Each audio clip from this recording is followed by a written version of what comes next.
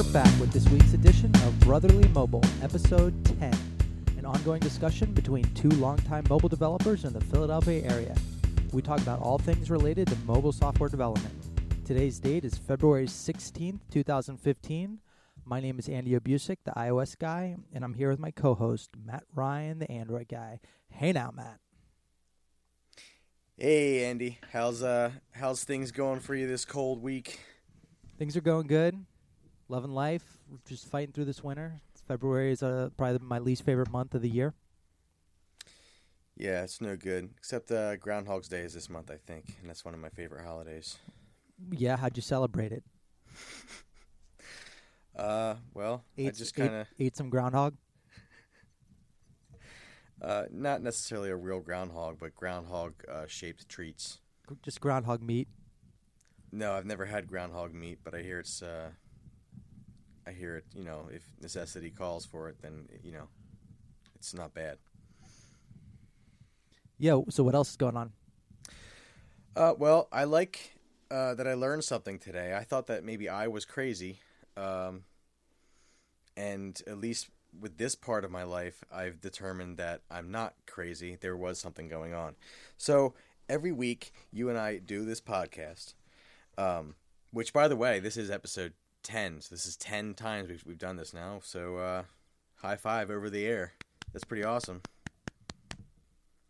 And I'll let you share something special about that, I guess, which I see here in the Google Doc that we share. But this is, okay, here's something that I learned. In Google Docs or Google Drive, I'm not sure what it's, what it's called. I guess I go to the Drive app on iOS first and look for the document that we share in a certain folder.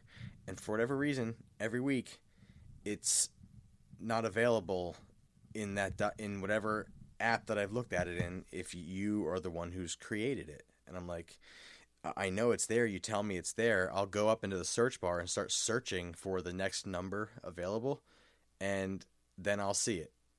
And that's really weird. So I just looked at, there was a button that said sort. I changed the sort because I noticed that the sort column said last edited or last modified by me. So I changed the filter to last modified, and suddenly 3 documents show up. There's another document in here I didn't even know that was there. You mean this sort? I mean the sort docs? Filters. If I never modified it, it has a null and it doesn't show up. I don't know if that's by design. I don't know if that's material design because it's like you didn't touch that paper, so we're not going to show it. I don't know. But anyway, I'm not crazy. There were documents there that I just had never touched. And I couldn't have touched them because I didn't know they were there. Weird. You learn something new every day. The funny thing is, I don't remember ever changing the sort in Google Drive. So that's the default. So if you're sharing a folder with somebody, the default experience, as far as I can tell. Maybe I'll test this. I don't want to. All right, let's keep it moving. Yeah, episode 10. No, just to wrap that up, one thing Google kind of pioneered the whole rapid deployment and quick iterations and change little things here with web apps maybe 10 years ago, and Google Drive, Google Docs specifically, I've found has over the years really gone up and down in terms of usability. Sometimes they introduce a feature that makes more sense, and sometimes they introduce something where it's whoa, where did that go? I have no clue how to use this anymore. And then even when they do that, they'll introduce some onboarding experience with it, little pop-ups a la Microsoft Clippy, and I'll go through those, I'll click through them, and then they keep coming back the next 5 times I go to the site, and I'm like, no, I already saw you, I just missed you. Yeah. Anyway. Yeah, I mean, you dismissed. I kept the Clippy around when I found out that I could have a dog on the screen because he was my little friend.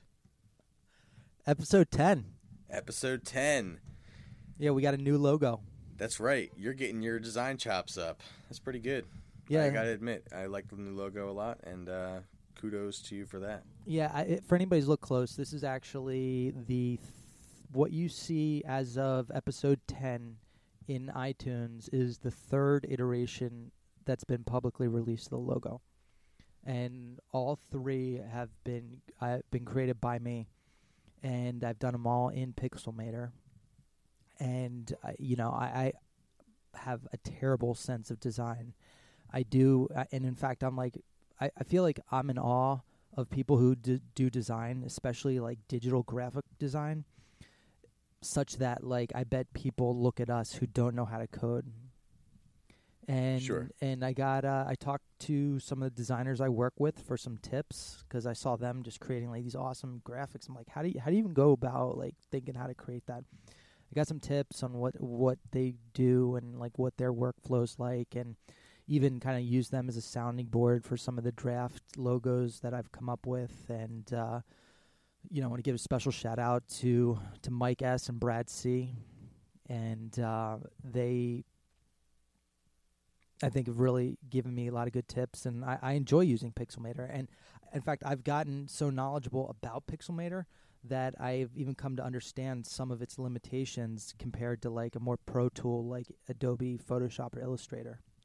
Really, I'd love to talk about that at some point, because I got Pixelmator to do some light touch-up things and be able to like easily modify like add a certain couple pixels or something like that for some Android stuff, like making 9 patch images and things like that. It was a little bit easier to manipulate that than the tools that were provided at the time.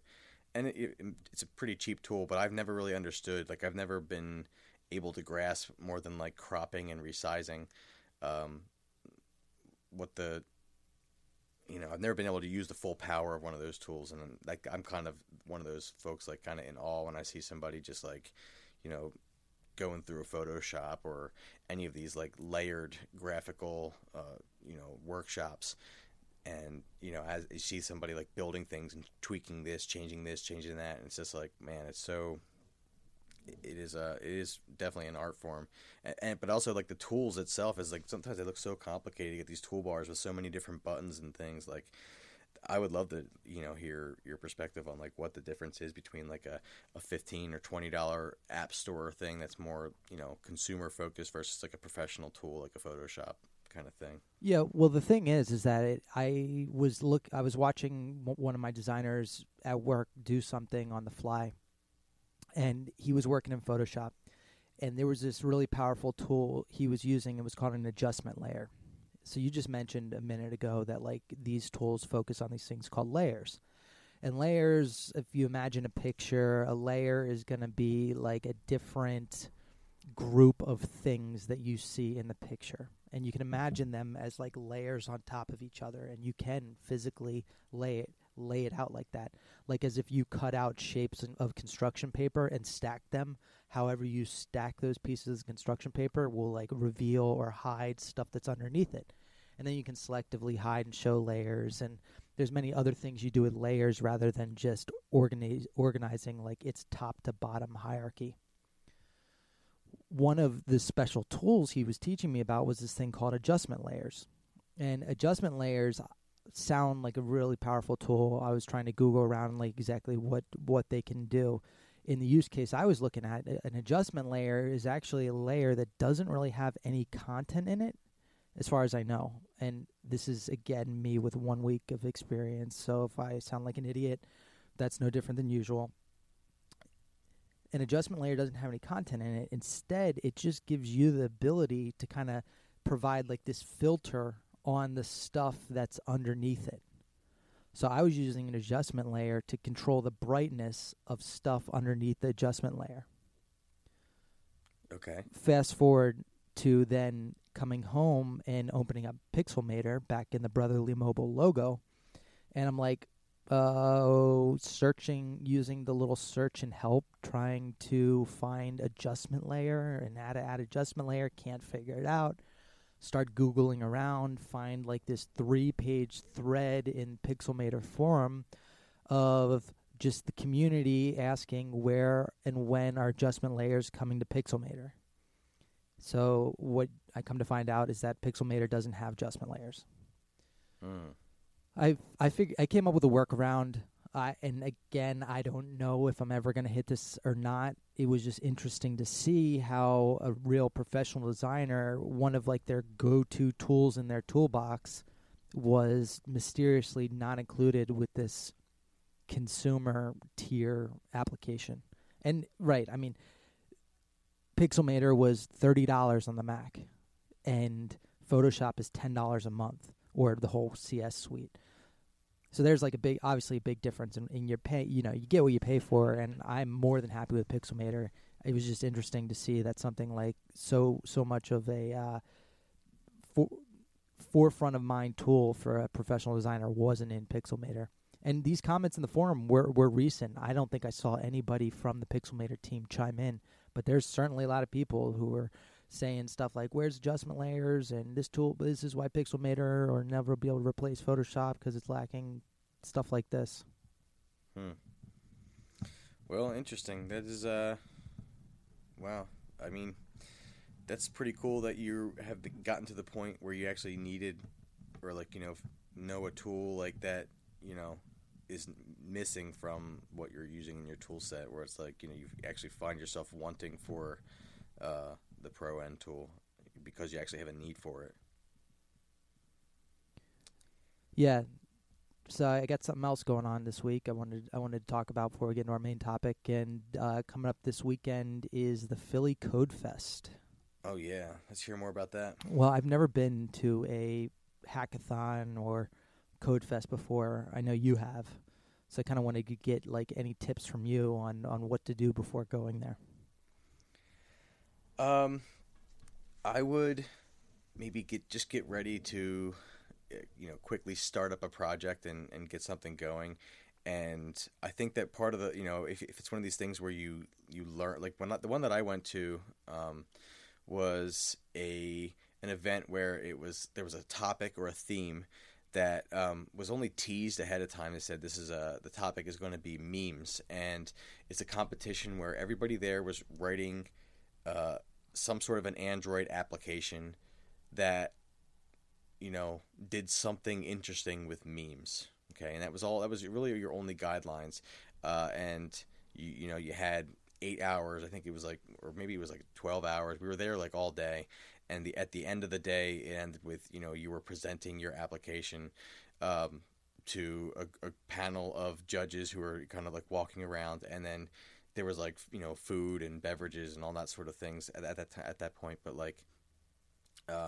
you could kind of go around and see everybody else's application, and man, it was really impressive to see what people can put together in one day. There were definitely apps that went out to the App Store and got a lot of downloads from that competition that day. And for other people, it was a great learning experience, and it was kind of for me, it was a test to see what I could really realistically come up with in a single day.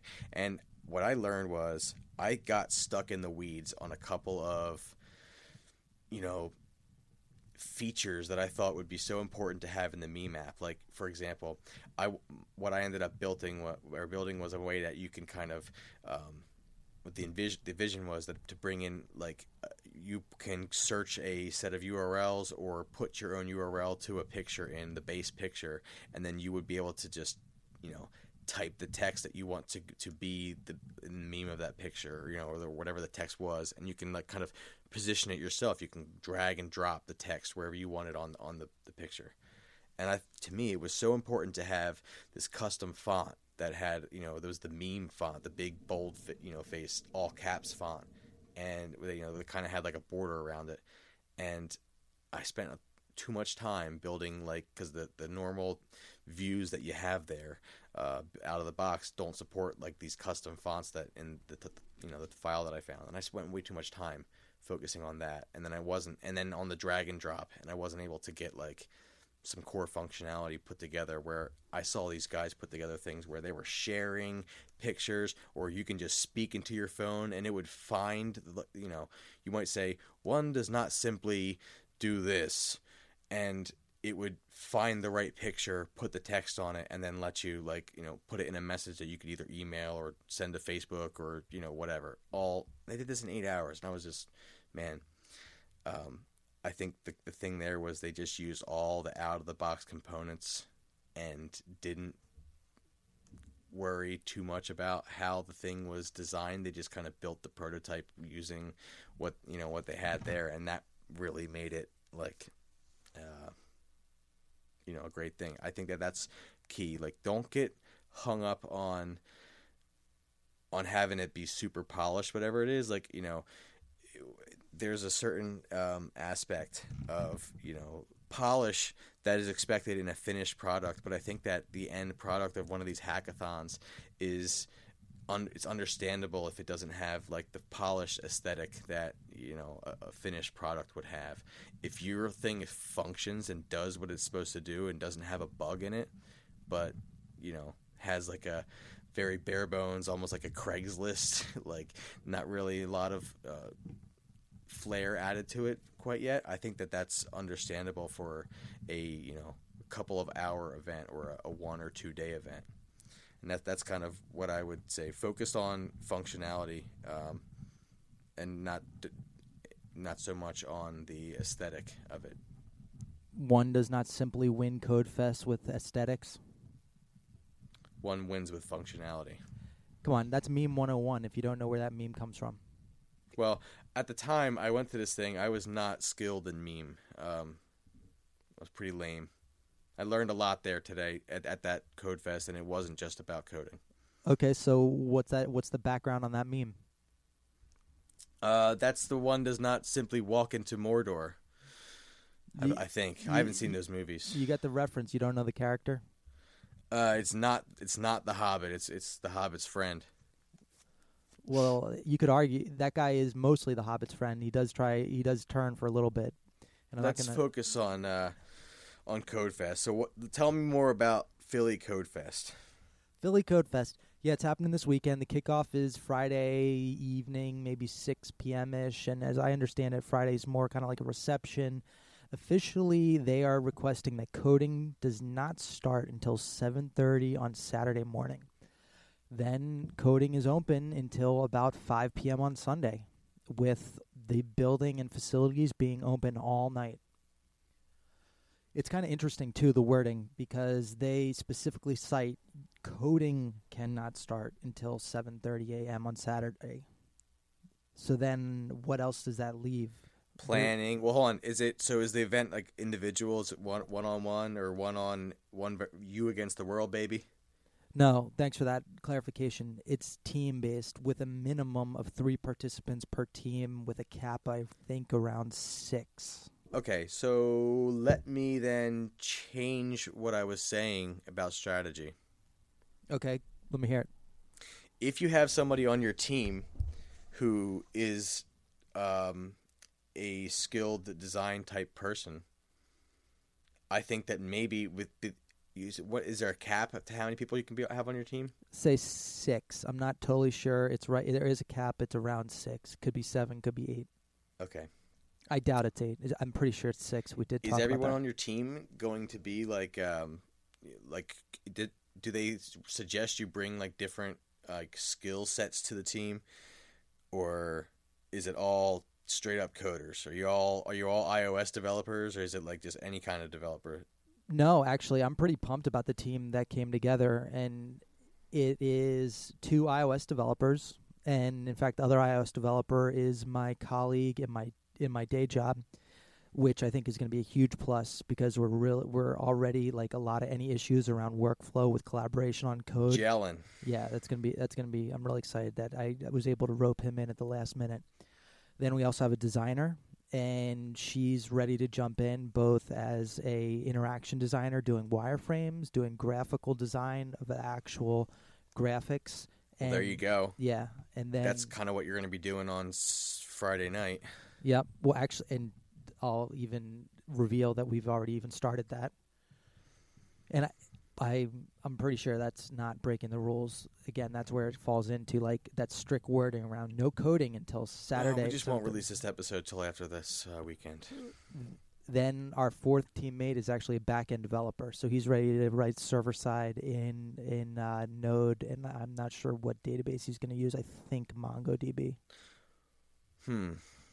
Well, I think that sounds like I would definitely change my strategy a little bit if you have somebody who is there who can be the person to, because that could give you the edge if you've got teams here, if you've got people who do have strong engineering and design on a combo, or like a combo on a team, then I think that there is going to be a expectation that there's going to be this thing's going to look good, or you're going to have competition who's going to be putting out something that looks good too. So I would maybe take that back. Where I was coming from, it was a solo competition, so that would be if you're a designer who's learning how to develop, I would still kind of focus on functionality over the aesthetics for a one day, head-to-head competition kind of thing. Yeah, and how many hours was yours? 8. Yeah, and this one is about 36. Yeah, with so 4 people. 4 people, 36 hours. Red Bulls. Oh, sorry, hold on, they're not our sponsor. Ripper energy drink, a couple of those, and you can crack out something pretty nice over a weekend, I'm sure. Yeah, I want to get. It's kind of interesting how the team came together too. It was back a group of us in our day job. There was kind of an email at the day job that went out indicating Philly Code Fest was happening. And this even tracks back its history to last year's Code Fest, that a couple people I work with who actually went to be mentors there. And they came back after the weekend, and everybody was like all hyped up that we could totally build something that wins the competition next year.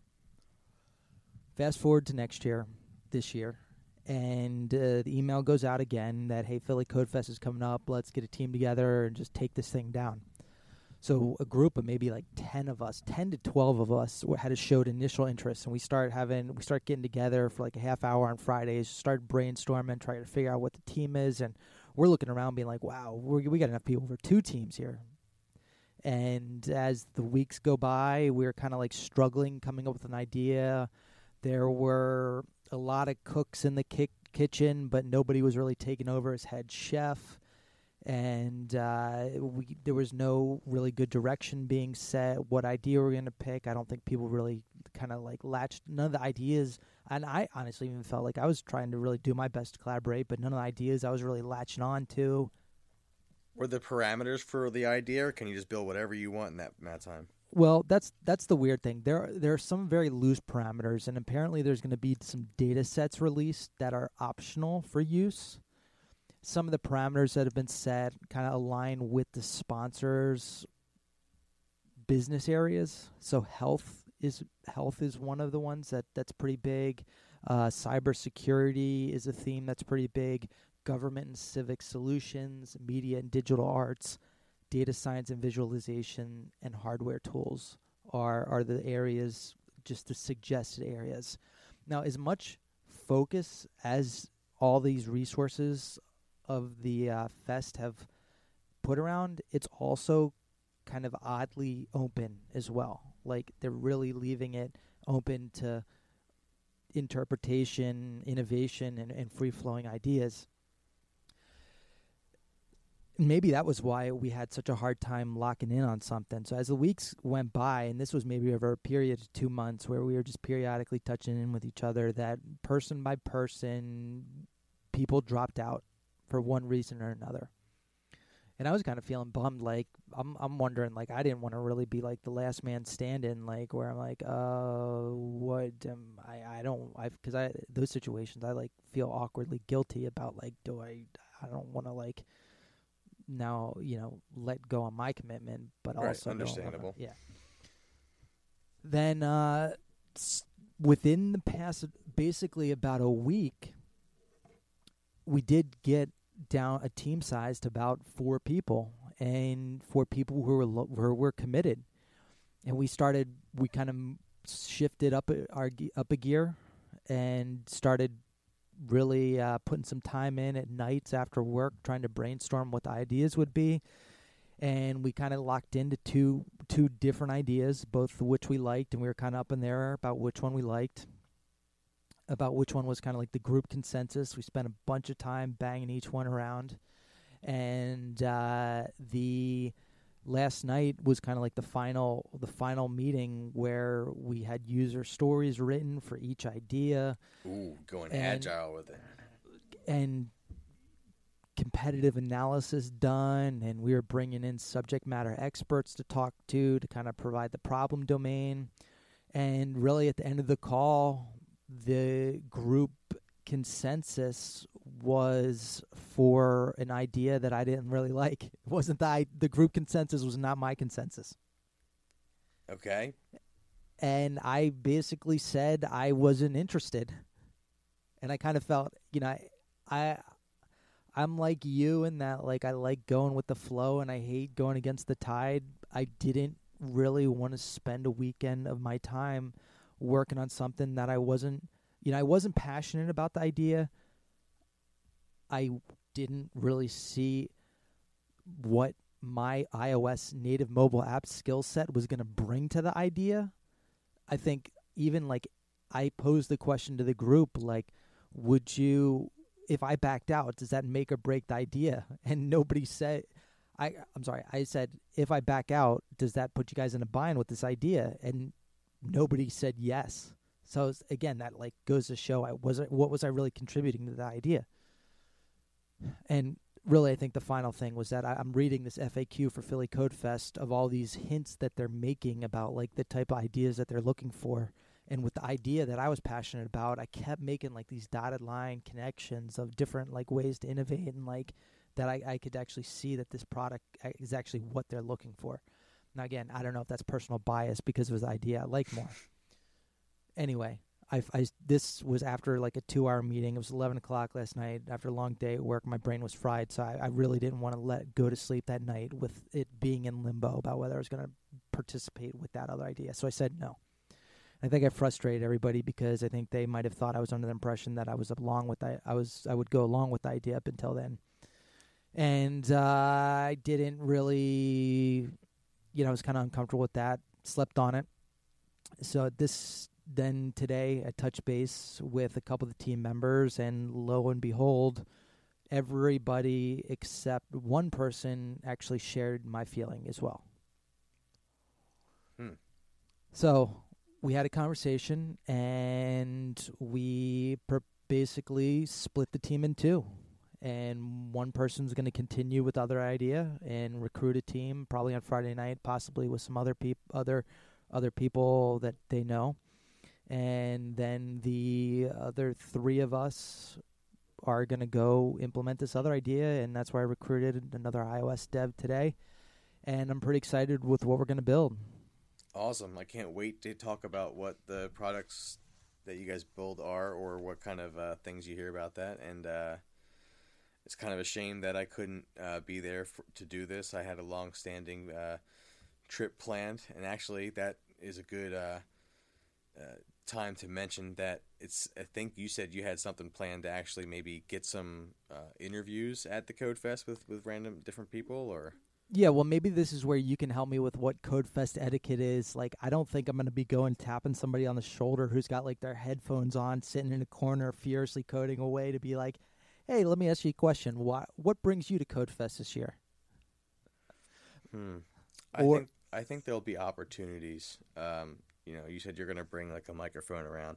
I think there'll be opportunities to mention, hey, I'm on a podcast, and I'm a co-host a podcast, and I want to try and get your opinion about a couple things. I think maybe you'll probably think of some good questions or some feelings that you're having about the thing, and then maybe just try and gauge other people's things, what's going on there. And you can maybe even interview people about what they think the challenges are of doing it in a CodeFest format are, or I don't know. You'll think of something good, and people will have good stuff to talk about. People are excited at those things, man.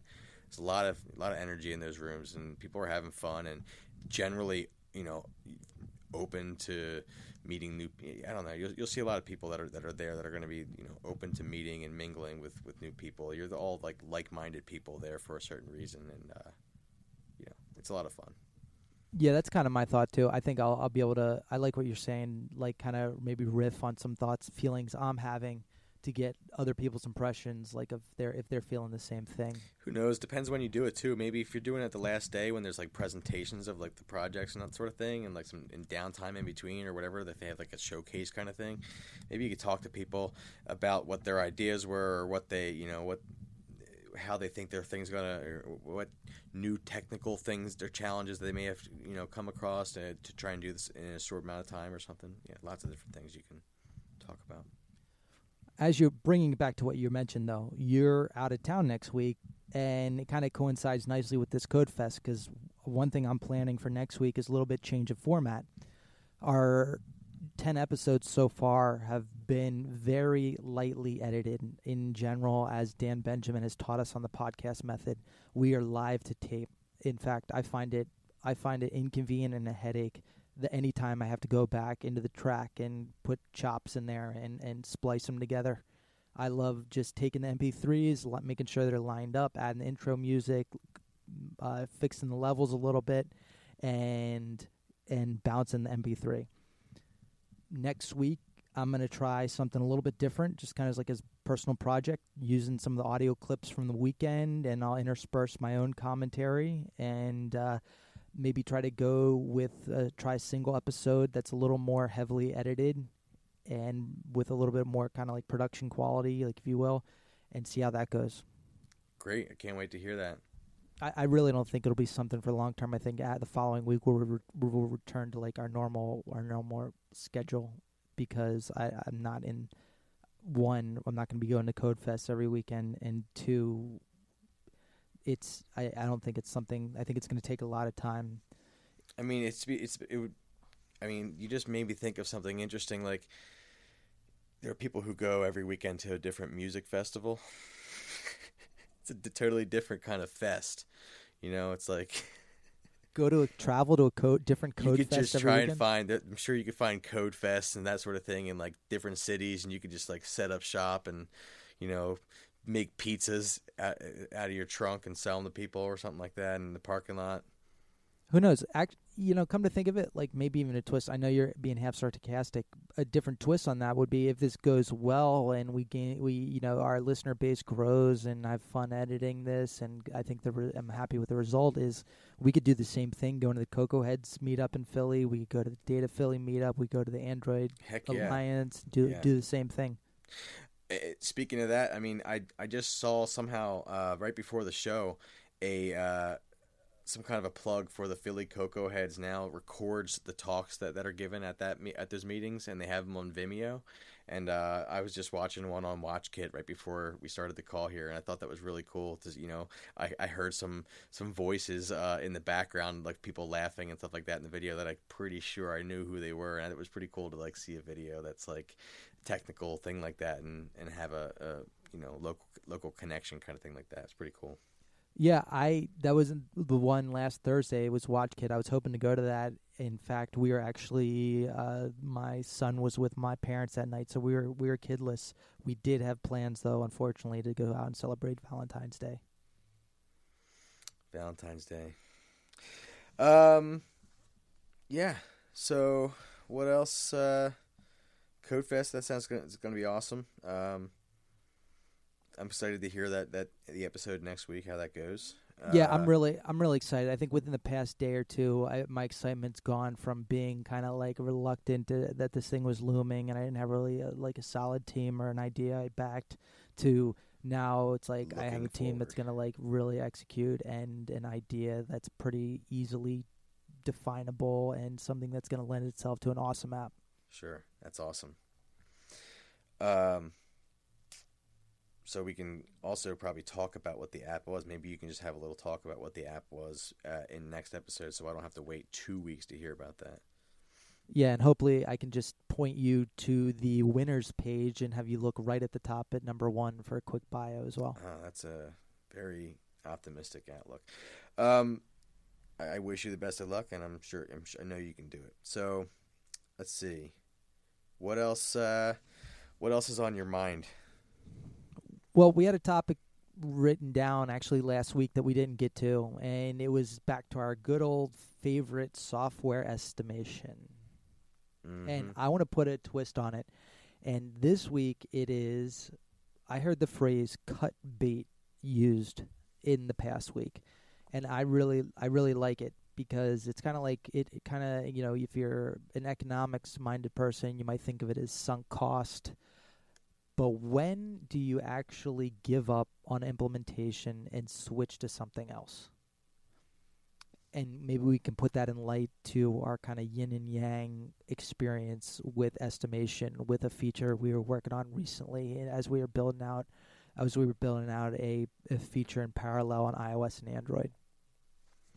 Right. So the app, as you said, is like kind of very similar on both platforms, but totally native applications, and so they use a lot of native controls and things like that. And in particular, both of the apps kind of have like a set of tabs, and there was a situation where we wanted to add more information, a different tab, but it was too many to have, and we thought that something felt better, kind of two of the pages felt better in one, in the place of one of the pages. And so we were kind of condensing down two different pages of information and into one with kind of a segmented controller. Think of it like, you can think of it like if you were able to sort your inbox by read and unread emails that are in your inbox and just kind of be able to toggle between those two.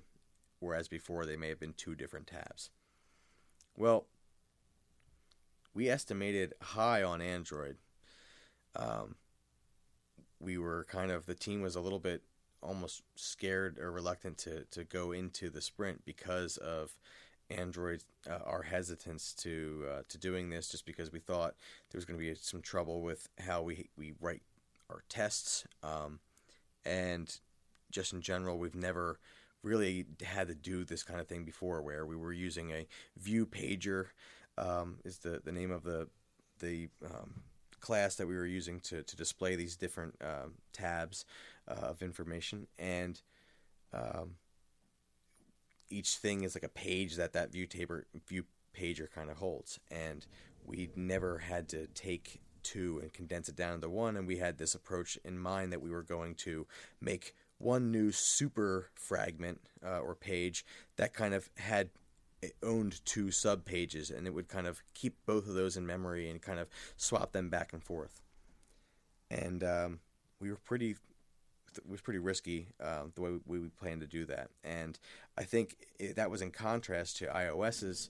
The iOS side of this had estimated that theirs was going to be, the implementation was going to be much easier. I don't remember the details of how it was, what the approach was. And maybe I've gone into too much detail here, but...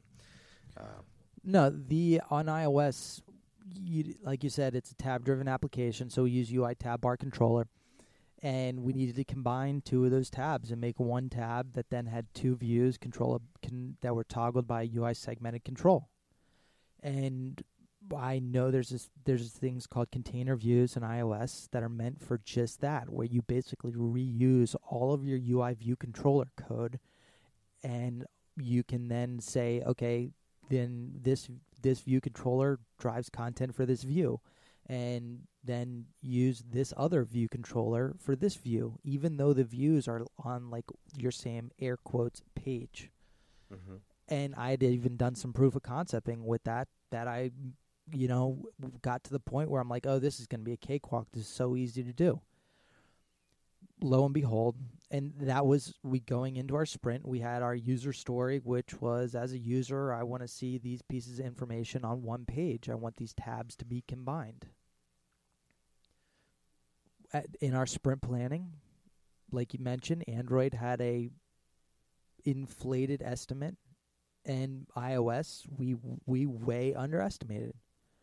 We said it was going to be real short, and I would sum it up like this, that 99% of the functionality took 1% of the time.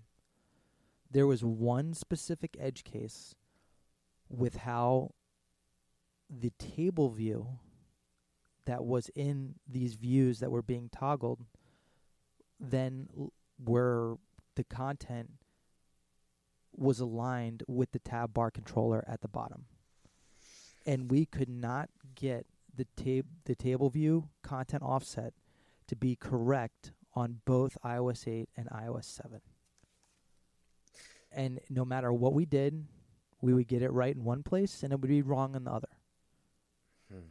And what was so frustrating about it was, like I said, everything else was working, and it took an hour to get 99% of the functionality done until we hit this edge case.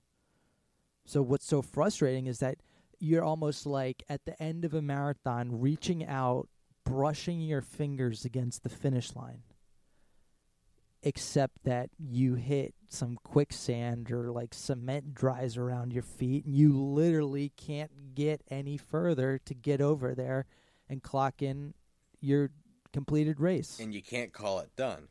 You can't say you finished the race. We were at the point where we were looking, we really wanted to get this thing done and we were looking for ways, even, I'm not going to say a shortcut to take, but maybe a compromise we could have taken on iOS 7. That's an older OS, and there really wasn't anything that we were satisfied with or we could have called acceptable. So the alternative was that, we had to undertake a refactoring. I think at the end point, we knew the end result was going to be something really favorable, a much cleaner code base, but it was a big undertaking, and it was kind of something where I was like a little bit annoyed that the first implementation wasn't going to work out, and we were so close to finishing it. On the other hand, I knew that this alternative refactoring was going to play out well, but I knew it was going to basically mean we missed our sprint commitment. And, as a software professional, committing to something, giving an accurate estimate, and meeting that commitment is like one of the most important things to me, because ultimately that's like, the people paying my salary and the customer, which is our end users, the customer, are, getting the functionality that much later. So really the refactoring we took on was something that I had maybe done a couple times in the past, and it was kind of nice to just refresh myself. Basically, what was each of these two tabs in the original implementation that we had to combine were table view driven pages. And, UI table views are powered by two different protocols, primarily UI table view delegate and UI table view data source. The data source provides the data to the table view, and I think might be the only required protocol. The delegate's an optional protocol, and that allows you for like the callbacks of what happened when a cell is tapped and a cell is about to be displayed. Can't remember exactly if will display cell is in the delegate of the data source. But what were two different tabs needed to be combined, and really the right way to do it, which we recognized through this refactoring, was to really cone it down to be a single view controller with one table view that had its data source and delegates switched out depending on the data that needed to be displayed. And that's the refactoring we did, and it was made a little more complicated because of how the data for the table views was obtained, and using core data with a fetch results controller made it a little more difficult in order to get that decoupling between the view controller and the delegate data source. On the other hand, I think not only did this refactoring result with cleaner code, it also decoupled a couple of other pieces of the app that we haven't been happy with lately. So it gets us, at least in this one area, a couple steps forward. And I think finally, as of today, which might be about a week and a day since we set out to do the refactoring, is that we're wrapping it up. I think at the end of the day today, we did find one more edge case bug that we got to fix. But I was ready. This bug will be easy, I know, because it's just a matter of tracking down some state. It's not like something that we're gonna be fighting in the storyboard. Yeah, the Android story is much less. Was much less. I don't know, dramatic or much less of a change. It was like we thought it was going to be a much bigger change, and we realized pretty quickly it was pretty complex what we were trying to do by having one big super fragment that would contain both of these existing fragments and just kind of tie it together with like a shared UI element that would only be in the super fragment. But instead, we just kind of made it more of an illusion. We said, what if the view controller, or the view pager, had 4 elements, and the one that has to seemingly contain 2 was just really 2 different fragments that you swapped out. So instead, when you press the button to show the other one, it's not like showing you 2 different parts of like one fragment. It's literally changing what's at index 2 in the view pager with the other fragment, and we just made the same UI control the buttons on both pages, and made one look selected on one and one look selected on the other, and just pop them back out. And it was like very small change to do this. It was basically like layout changes, and we were able to just reuse pretty much all of the tests that we had written before, and all of the code for the pages was basically amounted to adding like one method somewhere to the main activity that held it all together, and it was pretty easy. So all in all, I think that what I learned was that sometimes it's not there are multiple ways to think about something, and I think that it's in some cases, if you're happy with the code under that you have there already, the existing legacy code, and you can reuse it, then by all means try. I think that should be, go for reuse as much as possible. When you are not happy with certain code and you found there's been some snags or it's been buggy or whatever, and you reach one of those situations where, hey, maybe it doesn't make sense to keep adding on or duct taping things into here just to make this new functionality that I want to work. That's maybe when it's sometimes the best time to pay down some of that debt or whatever cruft is there, and come at it like if a cleaner approach is gonna if it's gonna take you a couple more days to just totally rewrite something, and it's gonna give you a cleaner approach for the future that's more maintainable, I think it's worth it. It's when it becomes like a question of this is going to be months and months or years or whatever because the project has so much. That's when it's it's tough you have to plan and be more strategic about it. When you're talking about a week or days, I think that's more of a tactical thing to tackle. That's where I started the conversation. Cut bait, sunk cost. It's such a hard decision to make. And this goes really for anything in life when you put such an investment into it, which, I had. It was like with every additional hour, I was trying to fight the framework and get that initial implementation working, the more committed I felt to it and the more frustrated I felt to it. So it was kind of like this vicious push and pull with how I was feeling. And my only regret is that I didn't cut bait earlier. The minute it wasn't working, I should have had an intervention and with myself, if not from my team, and then been like, okay, we're done. We're moving on to the better solution. We're gonna try that, and go with that. I think maybe the only thing that was holding me back from that was knowing how much work that was going to be, and it wasn't like I guess I was a little fearful that amount of work. And you're right. It was not months or years. It ended up being a week. So you could even call it days of work. I was afraid that to confirm that implementation approach was not going to be it was not going to be able. We were not going to be able to confirm the rewrites implementation approach right out of the box. So it could have been a week worth of work, and then had to cut bait at that point again. Right. And maybe that's just like a little, misplaced fear. I don't know. I think that this comes down to one of the things I was saying I was going to do more of this year, which was prototyping. It's when you can try and do it, maybe not you just do it outside of your code base in a new project, just whatever you're trying to do, come up with a super simple example and prototype it outside of there. and prove it. Like you have to have this hypothesis it'll work in this app. But the thing is, that's not always a surefire way to do it either. This is why it's hard. It's like there's so much.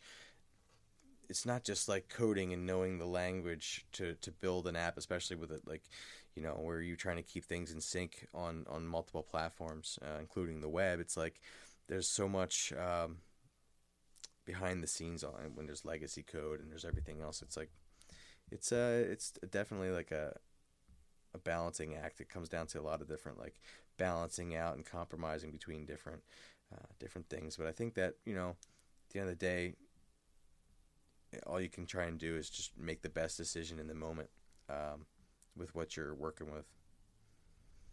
Yep. Anyway, so anything new with? Oh, let me ask you this: did you have anything else that you wanted to share that you've learned from the experience, or is that? No, that's about it. So, any new Swift tips? Sorry, that was terrible. Swift. Forget it. Swift tips. Yeah, this one. Continuing the theme of not really specific programming tip, Swift 1.2 came out within the past week. And, it's easy to forget that this is still a language that's under development. I certainly forgot that, and I'm not even writing much Swift as I'm trying to learn. Swift 1.2 came out, and I was kind of like, I haven't even really read the release notes in much detail at this point. It does hit you like, oh wow, right, this Swift, this language is under development. And there was a good quote by the new shepherd of NSHipster.com, Nate Cook, and he wrapped up his most recent article with the quote, "Okay, so none of our code works anymore, and Stack Overflow has 21,000 out-of-date Swift questions." Explain. Now, so 1.2 meant that when that came out, he was forced to upgrade to this new thing and nothing worked, or what? As I understand it, yeah, Swift 1.2 comes out and you're gonna have to use Swift 1.2. You can't choose not to adopt the new update. That's a good question. I don't know for sure, and I don't know which Xcode requires Swift 1.2. I don't think I got a forced download of it or not, and I don't know specifically if Apple's still calling it a beta or not. As I understand how Apple usually does updates like this, that if, for instance, the new Xcode comes out, which will be required to support iOS 8.1. I'm sorry, 8.2 or 8.3, or WatchKit when that comes out, that it'll be bundled with Swift 1.2, and there'll be no way to downgrade. Now, again, this is all theoretical. I've not even actually downloaded Swift 1.2 or Swift 1.2 at all yet, so I'm not totally sure there. I do think it's funny, though, reading these reactions and me myself realizing that as I go and spending my personal investment in learning Swift, that these other people who are kind of like much further with Swift are having sarcastic, cynical comments like that. Now, again, that is probably like over the top and taken out of context of a largely positive article covering the changes in 1.2. But it's still funny that stuff like this is being said. And also to kind of balance out as extreme of a comment that is, a coworker of mine who is writing a lot of Swift said he only had to change one single character in all the code that he's written to be compatible with Swift 1.2. Wow. So, I mean, I guess it really depends on the scope of what parts of the language you've used in whatever you've built so far. Right. Yeah. Interesting. So just be aware, buyer beware. Things are changing, and mileage may vary. Well, I think this is a great place to call it. Great Swift tip, and I want to thank everybody for tuning in to this week's edition of Brotherly Mobile. You can find our show notes at brotherlymobile.com/episode/10. Andy, if people want to reach out and talk to you online, where would they do that? Well, first, look for me at Philly Code Fest this weekend. Boom. And online, follow me on Twitter at Obusek, Obusek. And I am at Mr. Ryan. Last name is Rein. And we'll see you next. Well, maybe Andy will have something special from CodeFest for next week. See you later. Bye.